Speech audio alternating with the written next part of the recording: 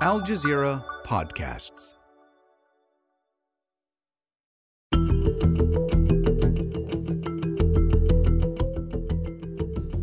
Campaigning is underway for the U.S. presidential election. A repeat contest is expected between President Joe Biden and his predecessor, Donald Trump. One is the oldest candidate in U.S. history, the other facing a series of criminal trials. So who do American voters want in the White House? And how might the world react?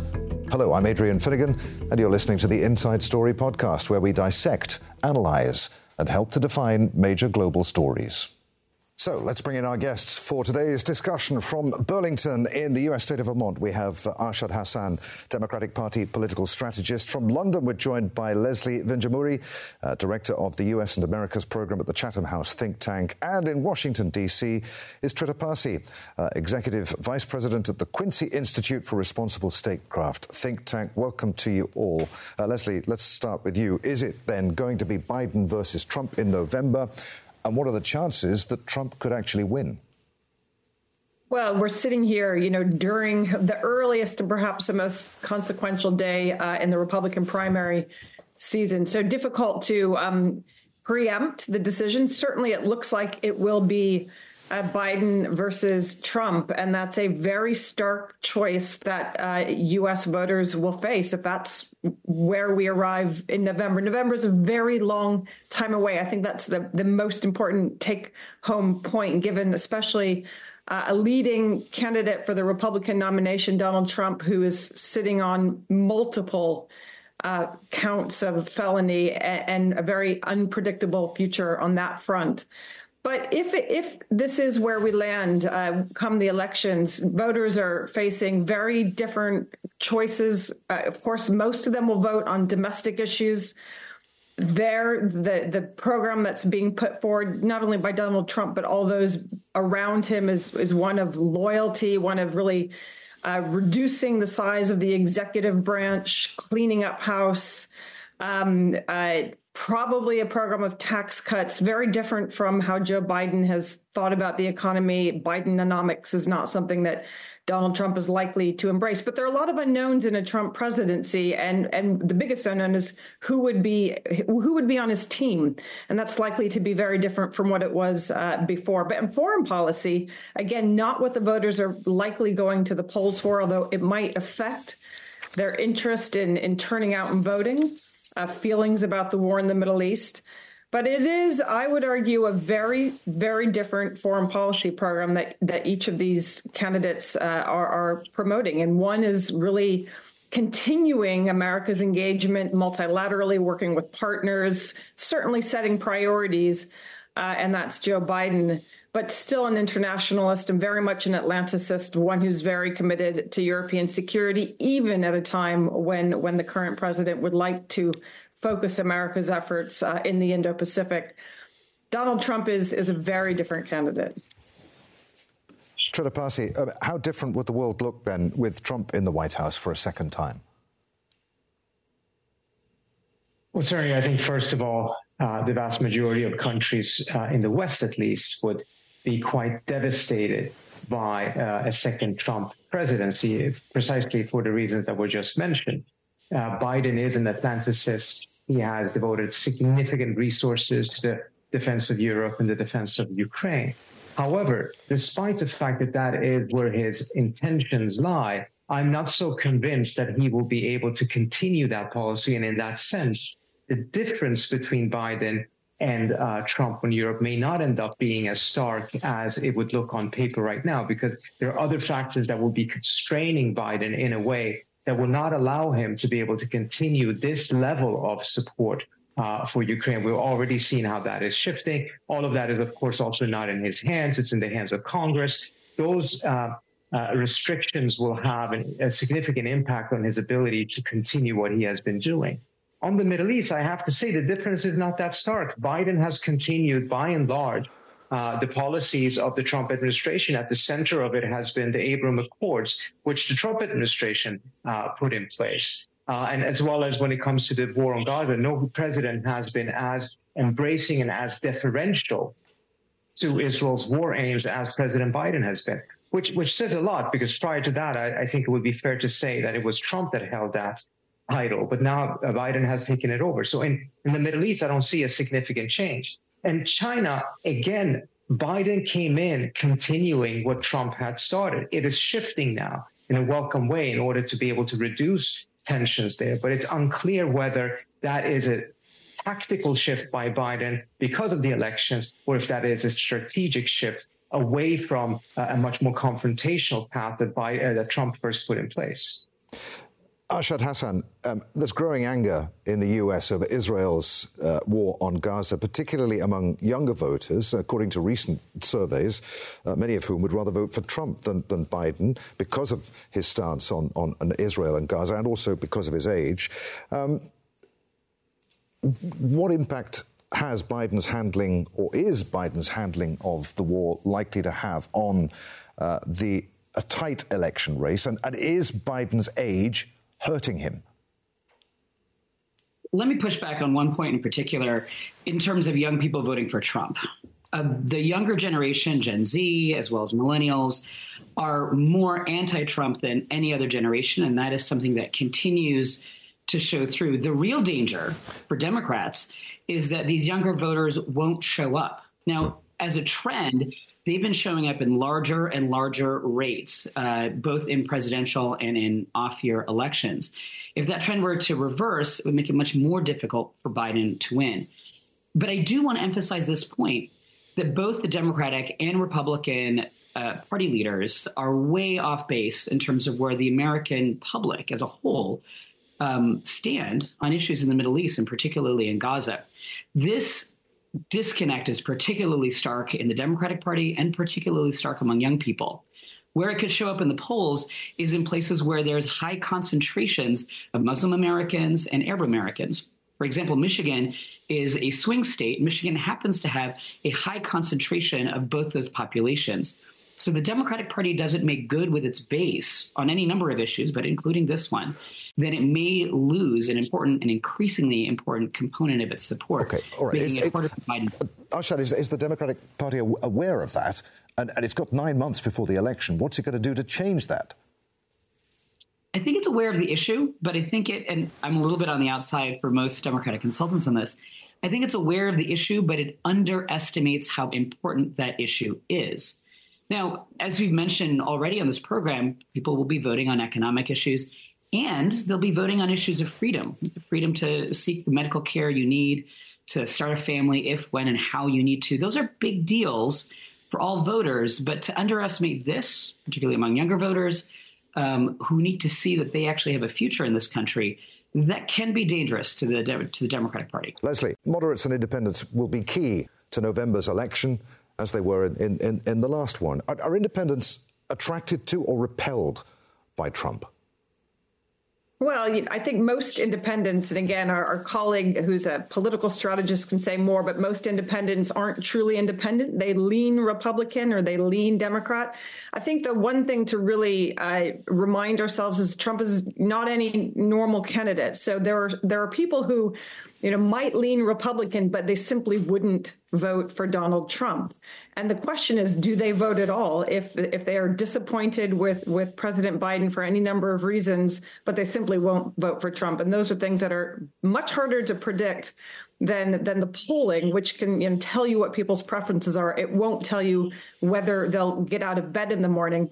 I did want to say the one thing in response to the comment about, will Joe Biden's policies and Donald Trump's policies, will they actually be that different? And again, I think that, if you look, for example, at the question of Ukraine and Russia, sure, support getting the money passed through Congress has gotten difficult. We do know, though, that a very large number of Republicans and Democrats still support a policy of providing military assistance to Ukraine. They just want it linked to border security.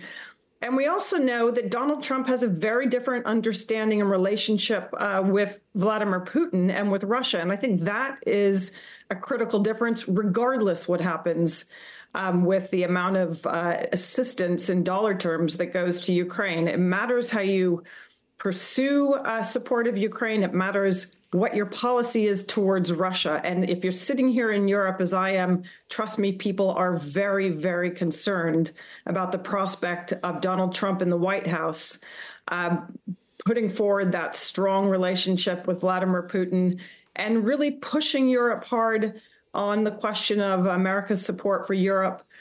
Some of those things are important, but it matters the words you choose, the level of certainty that you give to Europeans through a transition at a moment of a major war that's very close to home for many Europeans. Trina Parsi, Leslie.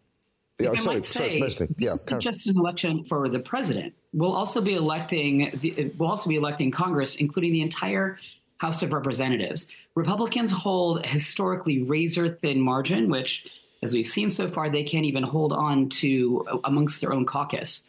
In this next election, if Joe Biden does well, it's very likely that he'll be carrying coattails that may bring a Democratic majority in the House. If that's true, all of the difficulties that Joe Biden has had in continuing our support for Ukraine, those difficulties will ease away. Now, of course, there's been some dissatisfaction on the amount of support and the progress that's been made, but it's very different, the attitude that the two parties take in our support for Ukraine abroad. And unfortunately, that's something that's happened recently and been driven by Donald Trump. But a Biden win in the White House will likely mean a Democratic win in the House of Representatives, which will, again, it'll ease and align some of our foreign policy goals. Trina, do you want to come in on that? I think the comment is quite correct, that obviously people in Europe are tremendously worried about Trump. I agree with that. And I also think that in terms of where the differences lie between Trump and Biden, it is in Europe where we're going to see the biggest difference. It is on Ukraine. My point is that it's not going to end up being a continuation of the Biden policy today versus what Trump would have done, but it's going to be a different Biden policy that is going to have to adjust to realities. Arshad's point about what's happening in Congress is absolutely true, although I think it should be noted that progressives have been growing increasingly frustrated that the policy of supporting Ukraine has not been tied to any diplomatic strategy. And as a result, their base is also starting to complain, not at all in the same numbers, of course, as Republicans and independents, but starting to complain about the large amount of money that is being sent without being tied to a strategy towards actually ending the conflict. So I think those restrictions are still going to impact Biden, and it's not going to be the same policy as today. The bigger difference or the bigger similarities in the continuation of foreign policy is going to be seen elsewhere, though. I agree with that. Leslie, last year, Alan Lichtman, who's accurately predicted every presidential election since 1984, said that Trump is done. He's got too many burdens, too much baggage to be able to run again, even presuming he escapes jail and escapes bankruptcy. I'm not sure he's going to escape jail. Is Alan Lichtman going to get it wrong? Because Trump clearly still has huge support. Why do people vote for him, despite everything we know about him and his legal woes? What explains that enduring popularity with such a large number of voters in the U.S.? First of all, it's an election and it's a long ways away, and people have agency and politics are highly dynamic. But I think he's right. I think that the evidence in terms of voting as opposed to polling has demonstrated that Donald Trump hasn't been winning elections for quite some time now when it comes to, beating the Democratic candidate. And of course, this is the first time where his name is actually on the ballot. But the evidence from voting suggests that, yes, he clearly has very strong support amongst his base. As a demographic, that is a base that is continually shrinking. We know it has outsized influence on elections because of the nature of our electoral college and our voting, our institutions that shape voting in the U.S.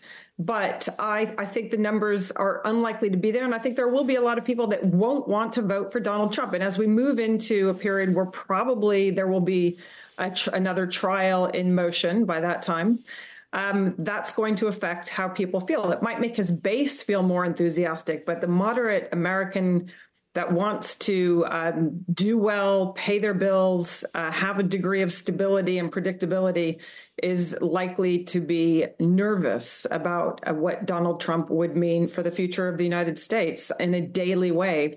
That return to just an extraordinarily volatile, disruptive, chaotic, everyday way of living is, we've all sort of forgotten what it was like to live under a Donald Trump presidency. But I think as we get closer to the time, people will cease to forget and begin to remember. Arshad, President Biden says that democracy is at stake in this election. But if he wins this election and has a second term in the White House, then that is democracy in action. Isn't it? I mean, is the U.S. Constitution robust enough to deal with a second Trump presidency? I deeply want to believe that it is. However, this is the candidate who, when he was president and lost an election, incited, paid for, promoted an insurrection on the U.S. Capitol, an attempt at an insurrection. That's where some of these felony charges come from. And so when Democrats and also people who don't have a political party alignment are afraid about the state of our democracy, we can think back to January 6th, just 3 years ago. We can also think to the rights that Americans have enjoyed for decades that have become eroded over time. The right for when and where and how to choose to start to have a family, even the ability to read books in our schools. A lot of people who might not align necessarily with the Democratic Party, whether because they're independent, so-called, or maybe because they're just not very active, are seeing the loss of their everyday freedoms. This is something different than what we've seen in the past. And I'm actually very happy that Joe Biden and Kamala Harris have begun to talk about this, not just as an economic issue, but as a fundamental issue of the freedoms that we as Americans enjoy or thought we could enjoy. The stakes for this are higher than I remember. And, this is the thing that we like to say in politics, this is the most important election of our lives. And we say that every 4 years. But this is a man who encouraged an attempted insurrection. This is a man who opposed the peaceful transfer of power in the United States during one of our elections. So when candidates talk about the stake, the state of our democracy and the stakes that they're under, this is very real. This is the freedoms we enjoy. This is the peaceful transfer of power. I think it can't be underestimated how important it is for Americans, even just Americans thinking about our own domestic lives, how important it is for us to participate in this election and to see the stakes, the contrast. It's really quite clear. Trita, are the Biden campaign's efforts to focus on American values like freedom going to resonate with voters in this election? I believe so. Obviously, actually, there's been some with a large number. Sorry, this is for obviously Trita. Will resonate with a large number of voters, but I think there's a factor here that we're not taking into account, which is that if the current war in Gaza continues, and if the Biden administration continues its policy of supporting it and not doing an effective job in seeking to contain the conflict, and we see an expansion of the conflict. We're already seeing how the president is saying that despite the fact that these strikes against the Houthis, according to himself, are not working, it's now going to be ramped up and we're going to have a sustained bombing campaign in Yemen. If this leads into the U.S. actually getting dragged into or walking into a war in the region, another war in the Middle East, I think it's going to have a profound impact on the choices of a lot of voters. I think a very large number of people who are very concerned about Trump, and in my view, rightfully so, but are nevertheless going to feel like Biden's argument that this election is about the survival of American democracy is betrayed by himself if he allows the United States to get dragged into another war, because the anti-war sentiments amongst the American public, Republicans and Democrats, are very, very strong, and rightfully so, mindful of what these wars have done to the standard of living of the United States, the security of the United States, and the security of the world. And I think this is, again, going back to what Arshad pointed out earlier on, there's an underestimation of the impact of this on the voters. There's a lot of anger about what is being done in Gaza right now. But I think it will be much, much worse if Biden continues on this path and ends up getting the United States dragged into a war. Okay, Leslie, do you want to pick up on that? Yeah, I think that young voters in particular take this very seriously. They do oppose the policy that President Biden is pursuing. I would just say, and it is absolutely essential that there is a degree of stability and that America is seen to be able to deliver that stability. And that's a high bar when, even if President Biden were to walk back America's support for Netanyahu's policy, it's not clear that Netanyahu's policy would change. But the blame might still be attributed to President Biden. So the ability to deliver some stability and in a way that aligns with America's interests will be critical for voters. But I would say it's been just over 3 months since October 7th. We are more than 9 months away from the U.S. presidential elections. This is a highly dynamic period of time. And Biden's policy is likely to adjust as well. I think they are very aware of the feedback, of the criticism. They've been slow to react to it and to incorporate it into policy. But I suspect that there will be changes in the next 9 months. All right, Arshad, just quickly come in. I know you wanted to get in on that, but I want to ask another question of you before we finish. So, yeah, just quickly come back. Oh, I was simply saying, actually, to an earlier point, that the messaging that we talk about, reminding Americans what's at stake about our freedoms, has been working in previous earlier elections. Our midterm elections last year or 2 years ago, Democrats overperformed by historic numbers. Special elections that we've had and local elections we've had, even when Trump's name has not been on the ballot, when we talk about the stakes, when we draw clear contrast, that is where Democrats do well and have been doing well. So I look forward to more of that, of course, I hope, in November. Arshad, we've got a little over a minute left on the program. I just want to know whether the Biden campaign would prefer to be up against Donald Trump in November or Nikki Haley. I feel that they're probably confident either way. But when they go up against Donald Trump, they know they're going up against somebody that they had already previously won against by over 7 million votes, which is not to be underestimated. More than that, Trump's voters, he's got that base of voters, many of which have felt alienated in the time, and some of them have come back. But even seeing candidates like Nikki Haley and the sort of number of people who've not done well successfully against Trump, you can see that some of the appetite that people had for Trump may have worn away a little bit. It's honestly it's not easy to see where Trump can get new voters from. Really, he's just going to the same well of aggrieved voters from the past. Biden should worry about his own base, though. He can't lose any voters either. I think that they probably prefer to go up against Donald Trump, and I think you're already seeing that messaging coming out of the Biden campaign. Very quickly, Leslie, 30 seconds left. As you said, anything could happen in the next 9 months. We're recording this program ahead of the New Hampshire primary, so we don't know what's going to happen. But does Nikki Haley have any realistic chance of becoming the Republican nominee, do you think? Just very quickly. I don't think so, but I think she will have a very significant influence in the future of American politics. Great. OK, there we must end it. Many thanks indeed. Arshad Hassan, Leslie Vinjamuri and Trita Parsi.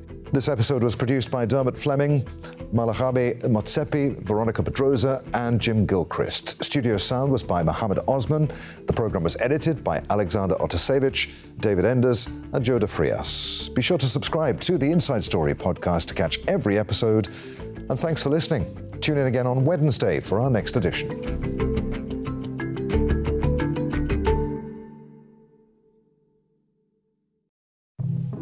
On the next Necessary Tomorrows, Hulimia Sparrow's story, Almost Real, imagines a future where Canadian Indigenous people have created an AI trained on their traditional knowledge. She represents over 200 nations and over 30 language groups in the Confederation of Unceded Sovereign Indigenous Nations. This powerful being is stolen and forced to perform in Canada Land. What now? A theme park. But instead of Mickey Mouse, it's Mr. Moose and Mounties.